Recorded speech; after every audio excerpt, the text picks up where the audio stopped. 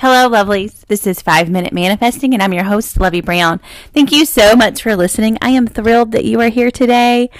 So I'm starting season 3 today. Welcome to season 3. I am really excited to start this new season. If you've been listening for a while, you realize I haven't posted a new episode since July. I've taken a little break. And I'm back recording season 3, so I'm excited to be here. Today I want to talk to you about a phrase that we hear in the manifesting community quite a bit, and it is circumstances don't matter. Circumstances do not matter.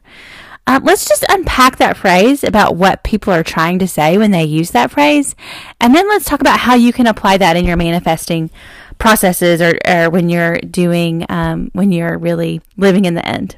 Okay, so what it means most of the time when I hear people talking about this phrase is that whatever the circumstances are in your life, you can still get what you want.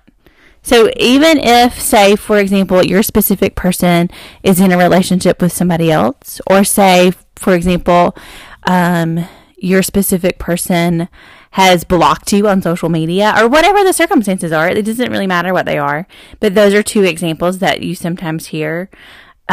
You can still end up being in a relationship with that specific person if that's what you want. And you work to get into alignment with that end result. So no matter what the circumstances are currently showing you, you can still have a different end result in your life, even though today the circumstances in 3D reality are something else. So people, I think a lot of times, and I do this too. I mean, even now, even as much as I know that this is not what I need to do, when a circumstance pops up in my life, I want to talk about it. I want to investigate it. I want to learn about it. And I want to really talk about it. I want to talk about it. Even though I know that like thinking about it and investigating it and talking about it is not manifesting my different end result. It's actually just creating and cementing in the current reality that I don't want. But there's some sort of impulse in me that really, really enjoys that. And so I think that happens to a lot of people who really come to manifesting is they really want to talk about their current circumstances. And they really, and if you think about it, are getting something out of it. If they weren't getting something out of it, they wouldn't want to talk about it so much. And I think what I'm getting out of it when I choose to do that is some sort of satisfaction, some sort of like attention, if I'm talking to another person, about the circumstance that's not exactly how I want it to be.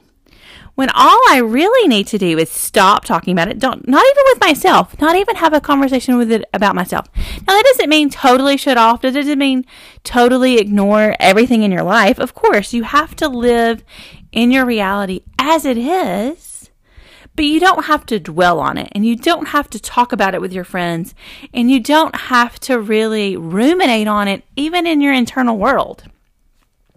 You acknowledge it, you do what you have to do with your daily life, and then you go back into your internal world and you create the end that you want. And that's the place that you're going to align with what you want. And then over time, your 3D reality will shift to what you want. But if you stay focused on the circumstances in your current reality, you're going to keep those. That's what you're dwelling on in your internal world.